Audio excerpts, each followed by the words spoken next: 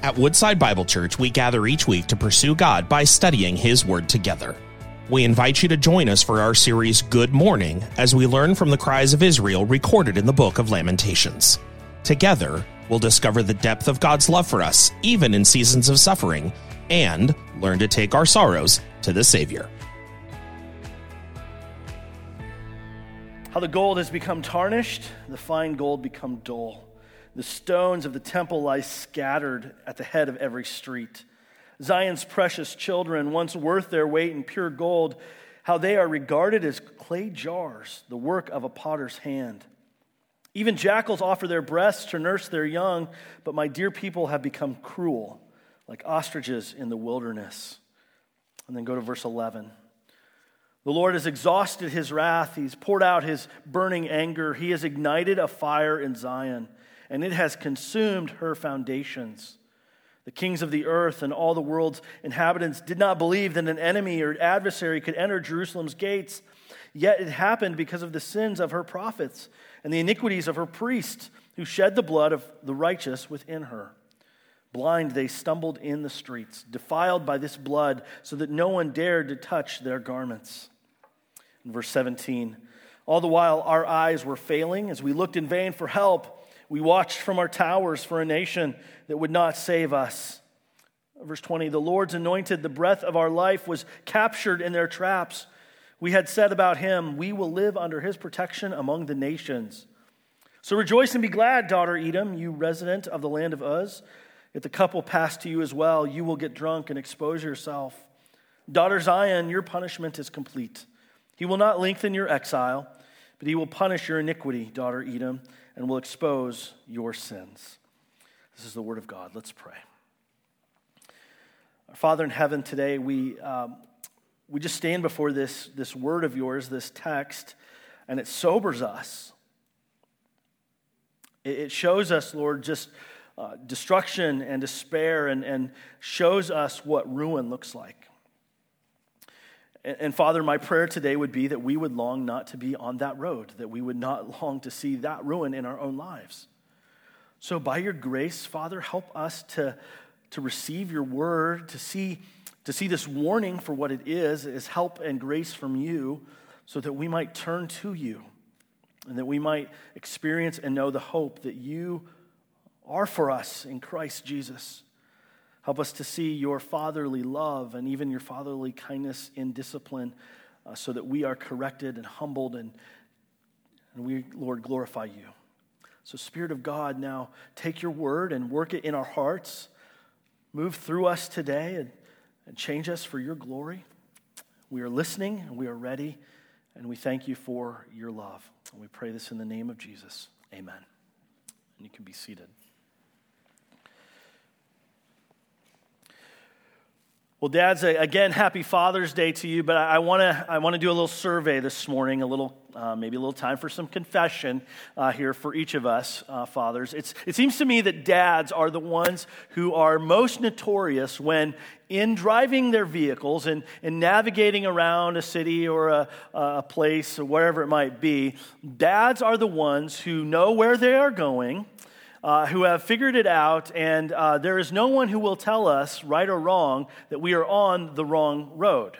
In fact, we're pretty obstinate when it comes to that sort of thing, that we know the right directions, we know how to get there, and we don't need help or information from anybody else. Dad's, just any confession that would go along with that, that's you in the car. Like, you've been sitting there with thank you. You know, a few of you have been in the vehicle, and you're maybe a little lost, and perhaps your spouse or your children or maybe a friend who's there with you. It's like, hey, I think you should have taken that left-hand turn there. And you're like, no, I have a better way to go. And inevitably, you land somewhere you didn't intend to land, right? Any honest people here today? Any honest dads? I, for one, am. Okay, I'll just bear this out for you. Thank you for those two of you that were honest with us this morning.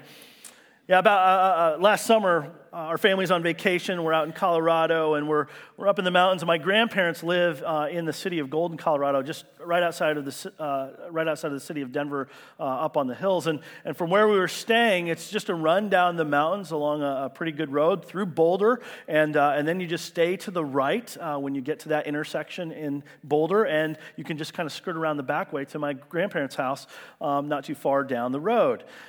For whatever reason, last summer, as we're headed down the hill, I kind of got distracted or just kind of missed the obvious sign that told me to stay to the right, and I just kind of kept going on the highway to the left from where we should, and the road began to confuse me. I know that road like the back of my hand. I could get to my grandparents' house in my sleep. I know how to get there, and yet that road confused me, and so I took the left road, the highway road, and all of a sudden I'm in a place where I'm not really sure where I am, except I know where I am because I grew up there. This is my hometown. I've got it. I've figured it out. So I just lean over to Stephanie, and this is not her fault, but I lead to Stephanie and I say to her, hey, I'm just a little confused at this moment. Can you put my grandparents' address into the phone, into the GPS? It'll just give us the directions. We'll get there just fine. Well, it was a miscommunication on my fault. She puts in the community that my grandparents live in, Golden, into the GPS, not the specific address. And all of a sudden, the GPS starts taking us left and right and around, and we're in some neighborhoods that, where are we, kind of thing. But I, in my self-reliant independence. Oh, you know what? My grandparents, they live off of Indiana. And I find Indiana. I'm like, we're just going to go down Indiana. And Stephanie's like, I don't know. This doesn't look right. And I'm like, I got it. Finally, we realized I had missed the signs.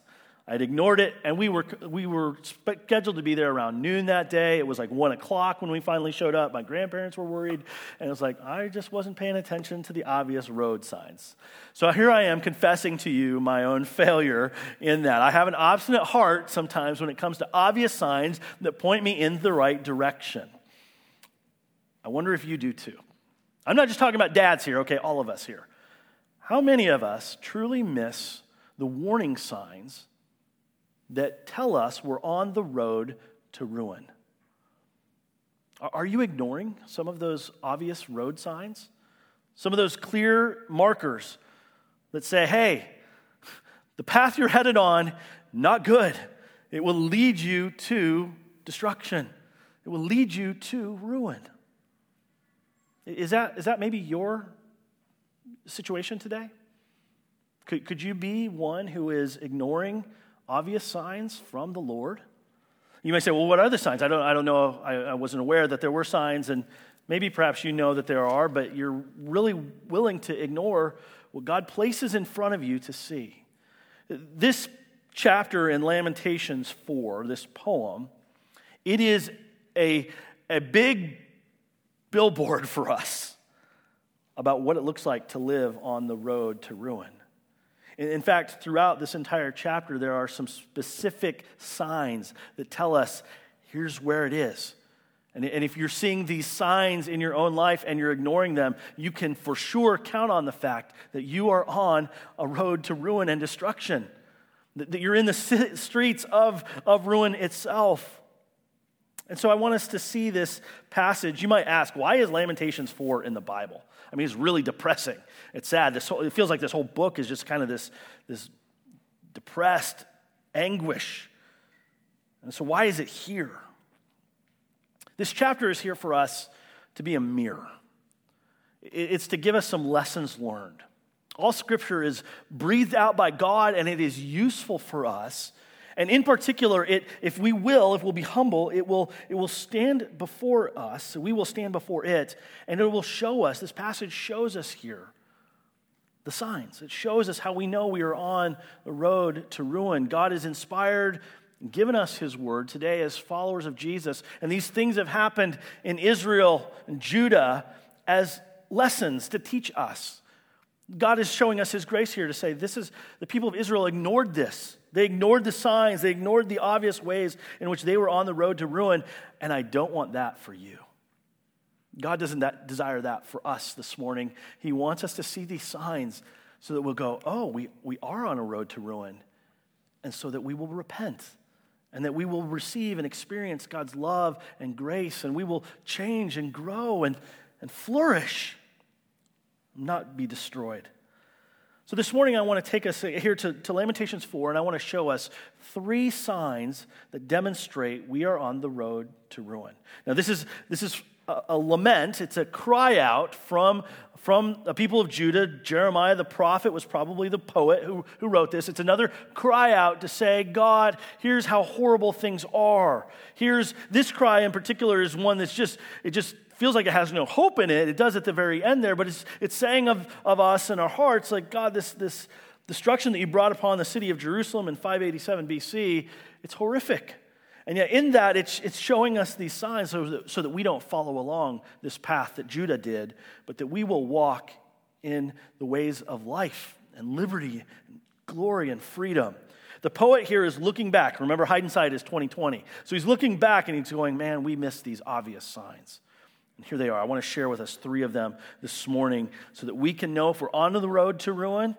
And then at the end, I want to help us to see how to get off the road to ruin today.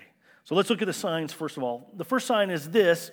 It's a clear sign. You know you're on the road to ruin when people become worthless.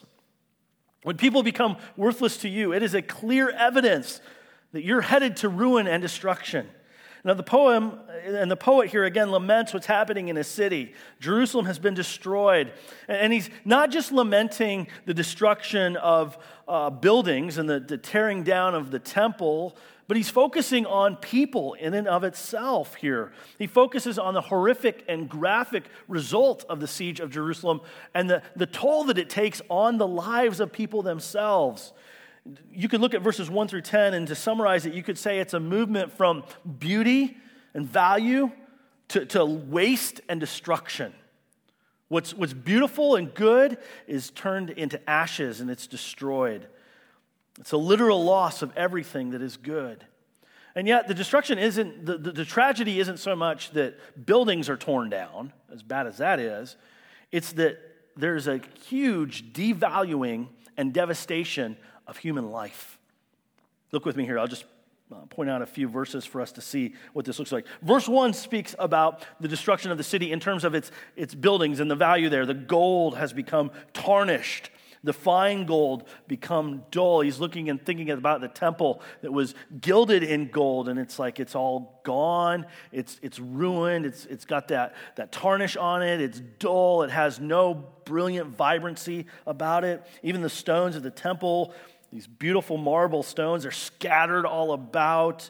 They're at the head of every street. It's like the temple, the place of God's presence with his people. It's just scattered and ruined and spread abroad. Beauty, strength, endurance, it's all gone. It's wasted away. But verse 2 takes us then, the next stanza in the poem, takes us to life, human life. Zion's precious children, the poet says, once worth their weight in pure gold.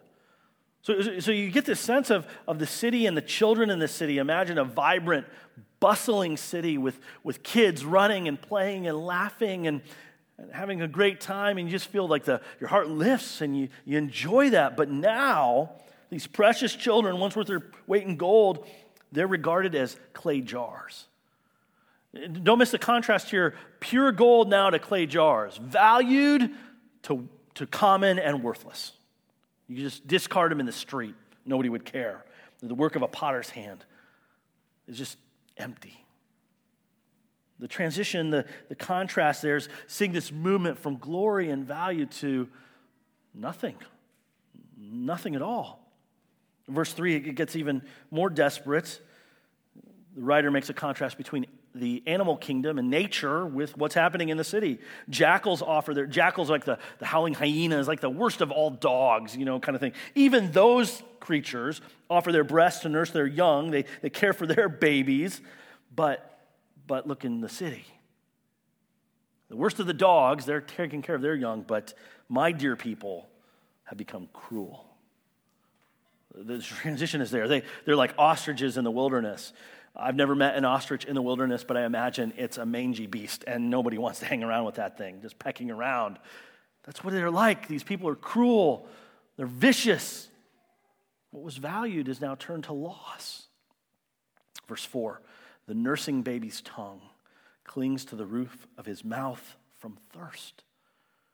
There's no supply, there's no milk, there's no sustenance. It's just empty. Infants beg for food, but no one gives them any. Just put that picture in your mind for just a moment. Walking along in the streets, and there's not just one or two children, but all of the children of the community begging, crying out, "We're hungry, feed us, help." And everyone disregards them. No one cares for them. The extreme of this passage is reached in verse 10, and it is graphic. It's horrific.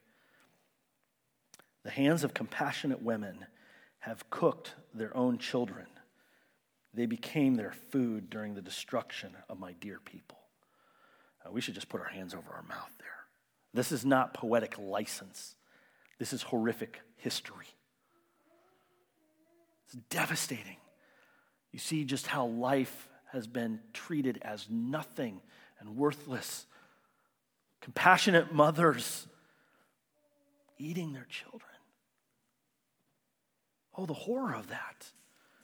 And you think, what does it take for a people to get to this desperate and this deep of a place that they devalue each other to this extent? What does it take to get a compassionate mom to become a cannibal? Now, this wasn't an overnight shift. It wasn't something that just one day they wake up and like, here we are. It was the progression of treating people as worthless. It was the devaluing of people over a long stretch of time.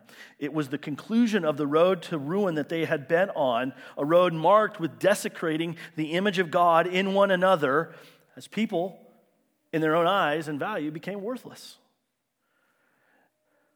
Now, I know it's one thing for us to read this and go, "Whoa, that's horrible."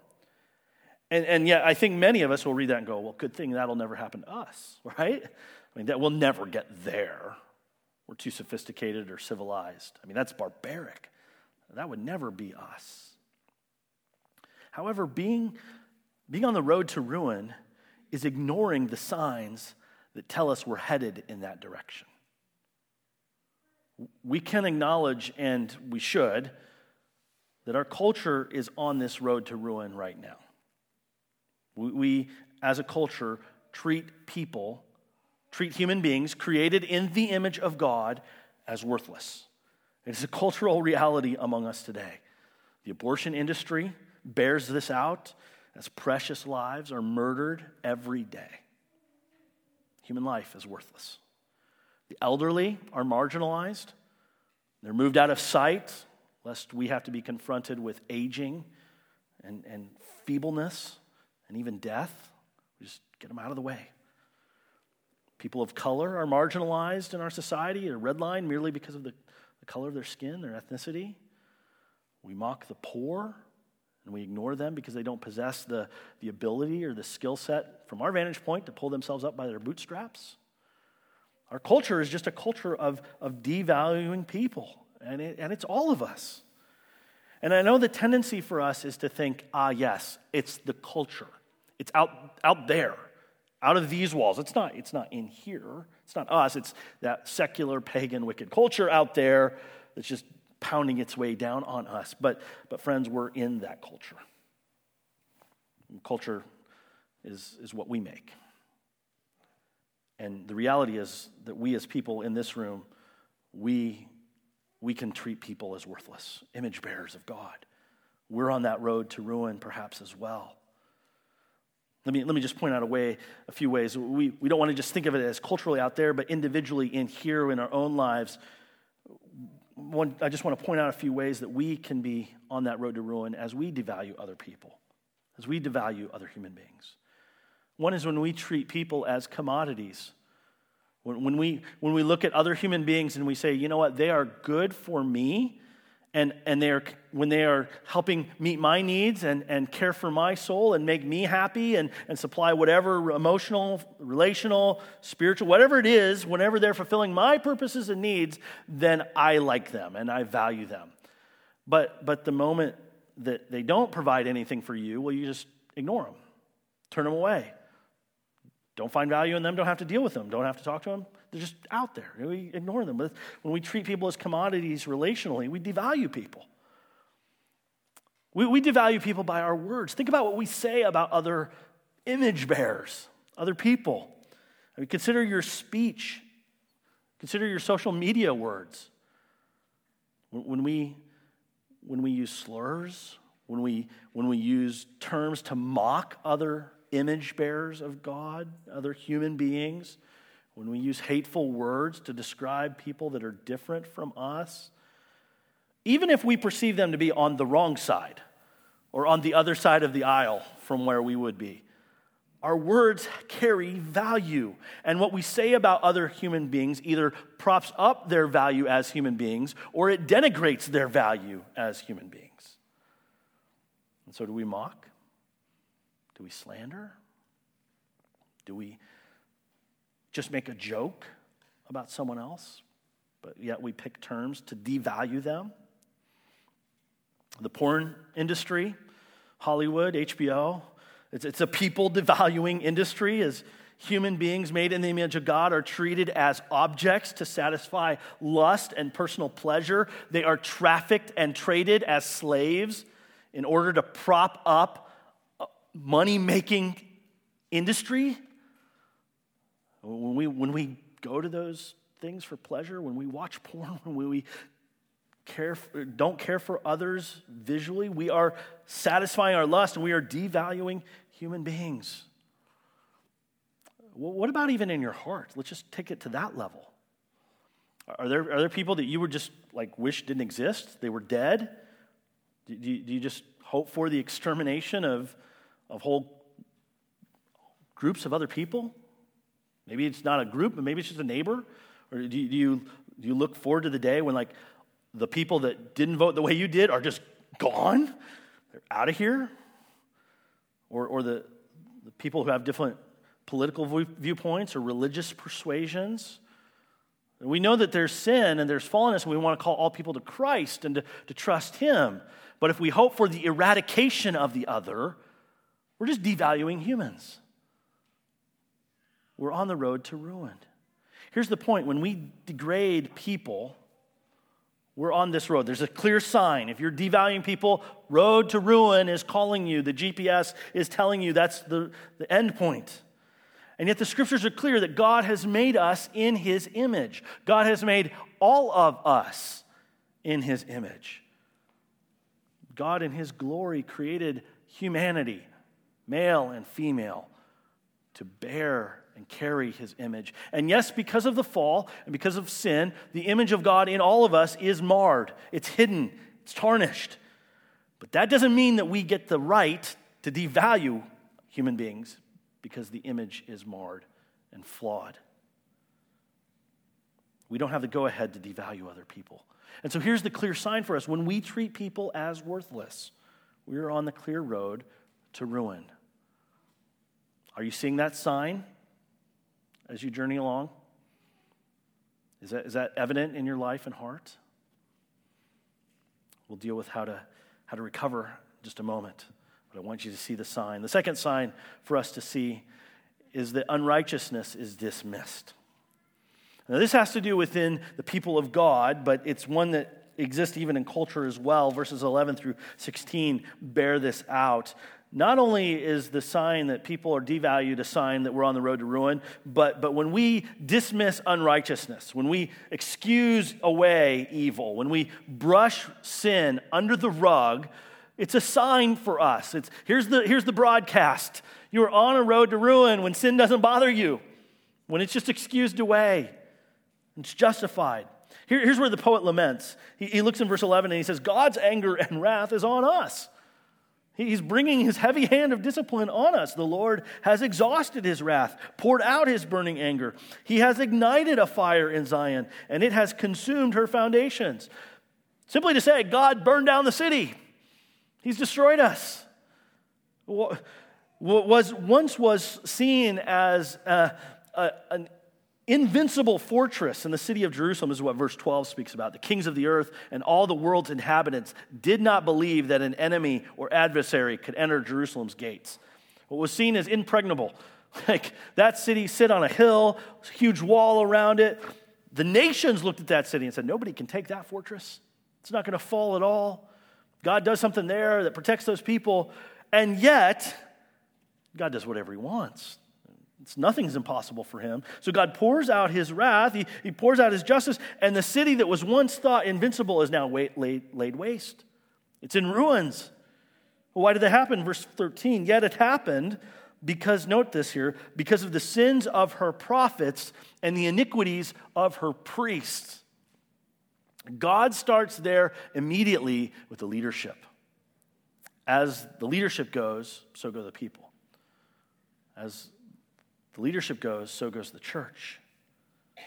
God has brought his righteous justice and discipline upon that people because of the sins of the prophets, the iniquities of the priest, the leadership brushing sin under the rug. The last line of verse 13. The priests and the prophets shed the blood of the righteous within her. Blind, they stumbled in the streets, defiled by this blood, so that no one dared to touch their garments. The leadership of the community, they took advantage of the people. They killed the righteous among them. They abused the city. They abused the people, and they led the people into further wickedness themselves. Everyone's guilty here, but as the leaders go, so go the people.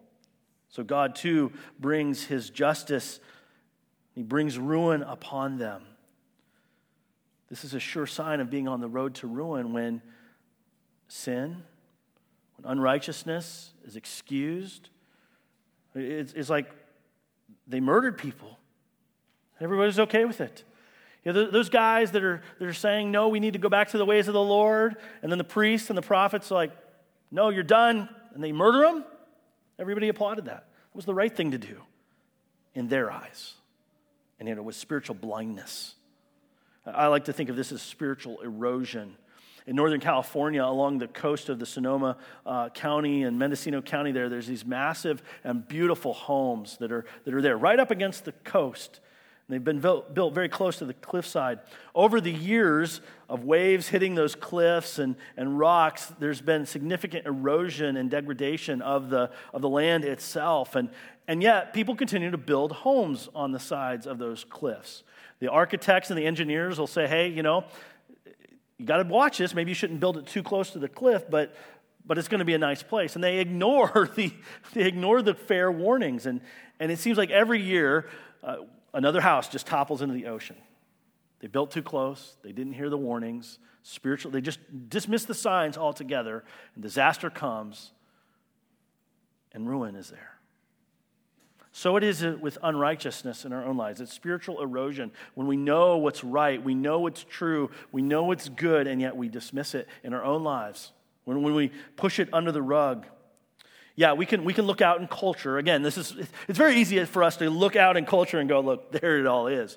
I mean, everybody in culture dismisses sin. Wickedness just runs prevalent all over the place.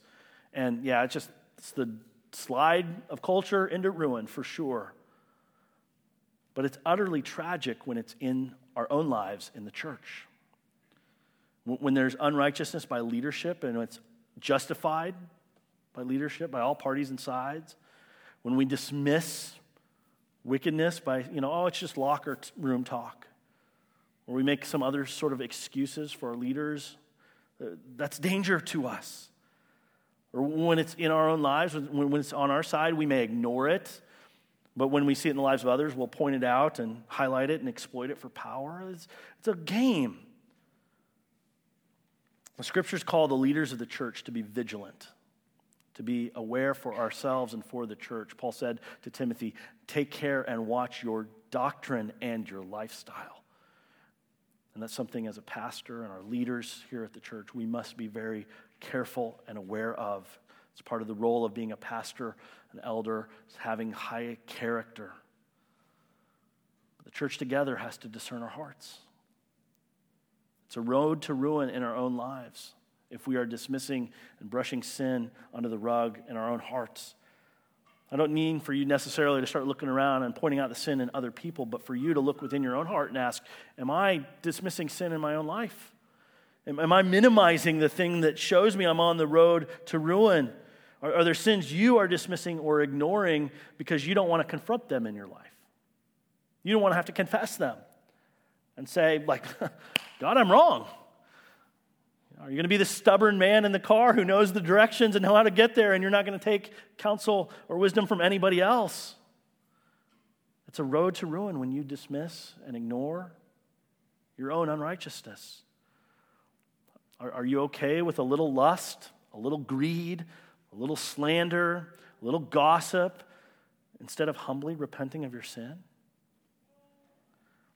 Let me put it like this. Sin that is dismissed in your life will not be dismissed with God.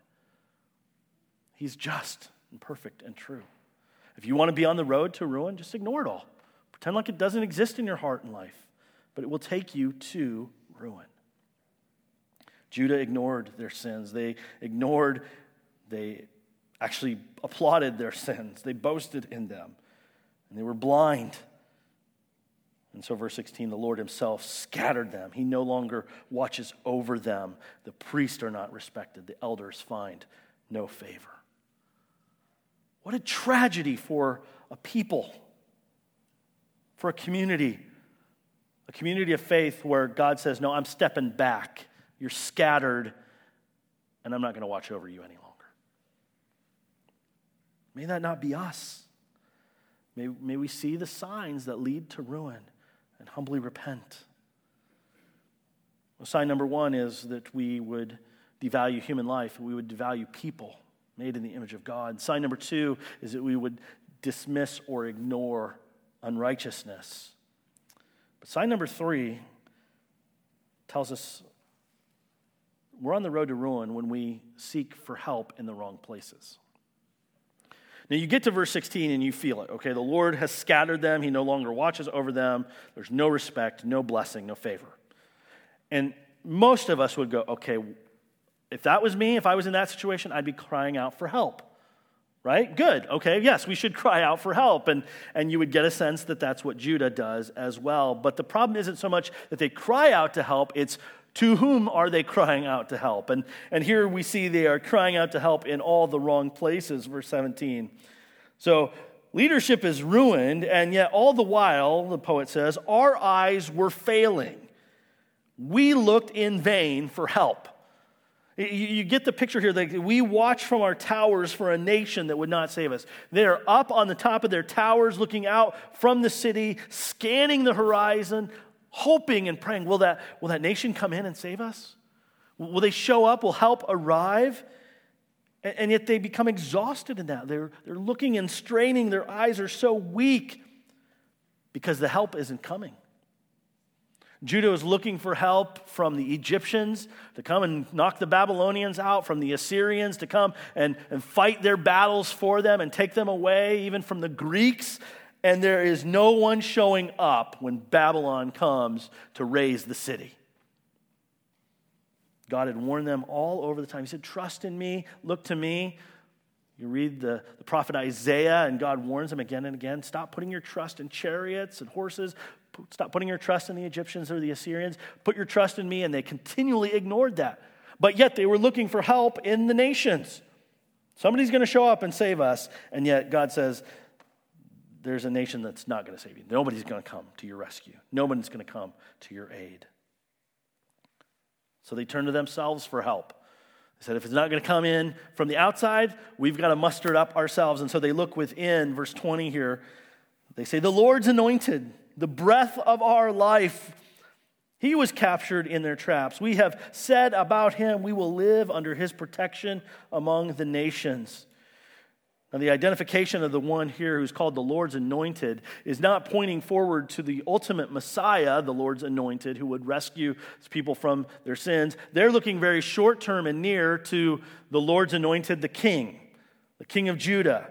They're thinking he will be the one to save us. They're banking on a political leader in their midst to rescue them and to deliver them. Notice here their idolatry. They call him the Lord's anointed, the breath of our life. Have you heard terms like that about political leaders lately? Like, this guy is going to be the one. He's the one who's going to save us. He's our very breath. And you know what happens? He's captured. He's brought about in their traps. They idolized him. They thought of him so much that they said to themselves, we will live under his protection among the nations. He's going to be the one to save us. He's going to be the one to deliver us. We've got power with him. And it's a vain place to look for help. The king couldn't protect them at all. In fact, Judah's king at that time, Zedekiah, he's captured and he's taken away. Jeremiah records this in the book of Jeremiah, in chapter 39. We read, the Chaldean army, the Babylonian army, pursued them and overtook Zedekiah in the plains of Jericho. And they arrested him and brought him up to Nebuchadnezzar, Babylon's king, at Riblah in the land of Hamath. And the king, Nebuchadnezzar, passed sentence on him there. At Riblah, the king of Babylon slaughtered Zedekiah's sons before his eyes. And he also slaughtered all Judah's nobles. That's the last thing he sees. Then Nebuchadnezzar blinded Zedekiah and put him in bronze chains to take him to Babylon. He was captured in their traps. The one that Israel had put their hope in, that Judah had said, yeah, this guy, he's our breath of life. He's the one who will protect us among all the nations. It's hopeless. He's captured. Do you see the failure here?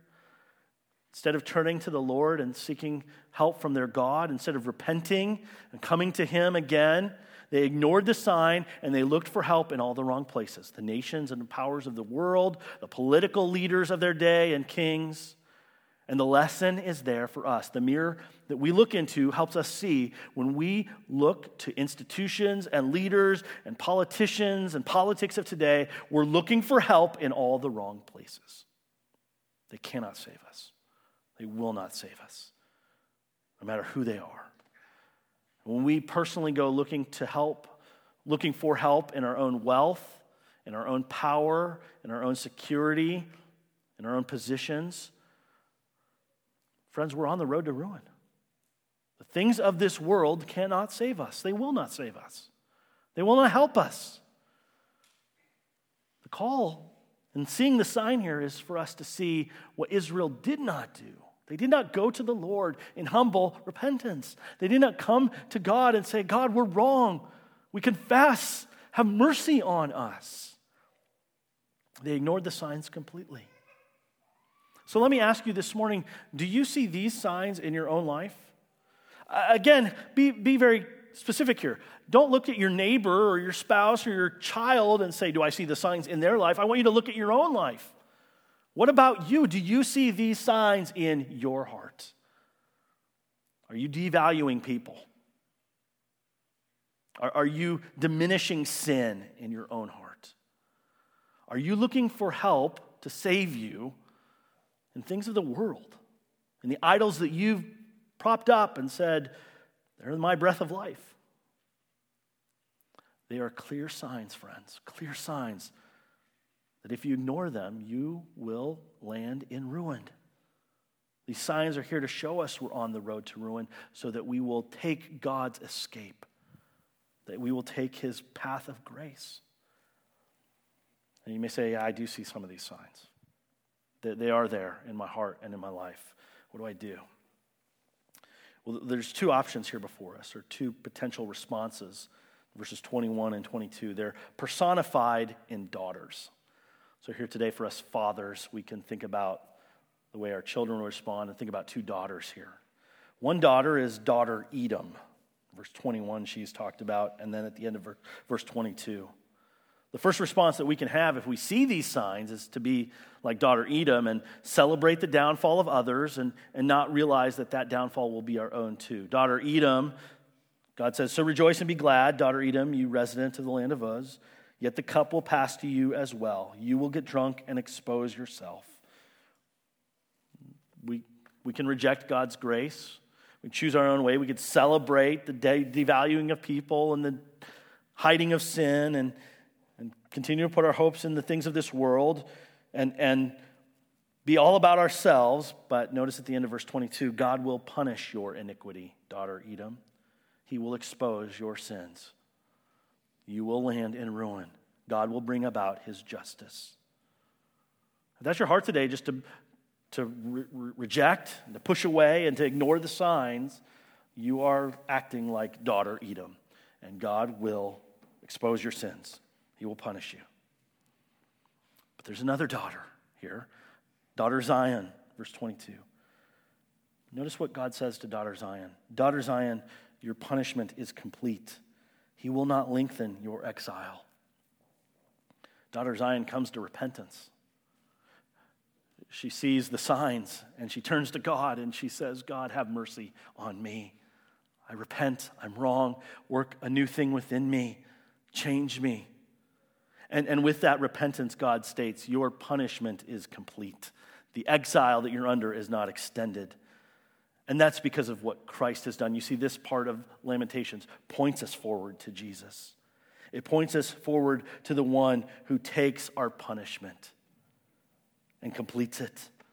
Your punishment, if you repent and come to Christ, your punishment has been completed by Christ on the cross. He died to complete your punishment, to end your exile, to take away sin's penalty.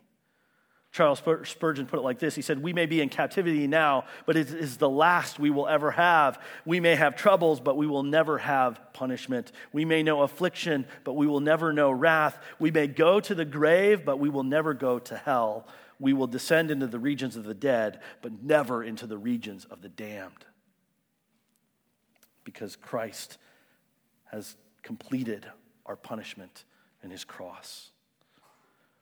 He loves us. And so he calls to us and he says, see the signs. Are they there? Then repent. Come to Christ. Friends, if you are on the road to ruin in your life today, I would encourage you to humbly repent and trust the Lord, to come to Jesus. If you're on the road to ruin, even as a follower of Jesus, you too can repent today. There is grace and mercy and hope for you, knowing that Christ has died for your sins to complete your punishment. So don't harden your heart. May the mirror that is up before you right now humble you and soften you. Don't be the foolish man who doesn't take directions, but be the one who, in seeing the mirror of God's word and seeing God's grace, soften your heart, humble yourself. And know the mercy and love of Jesus who died for your sins, that you might walk in his love and grace forever. Let's pray.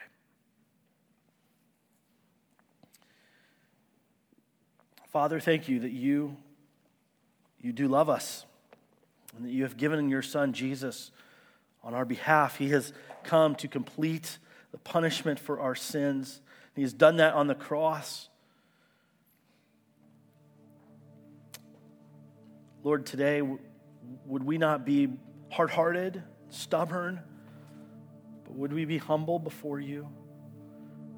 Would we see these signs and repent, Lord?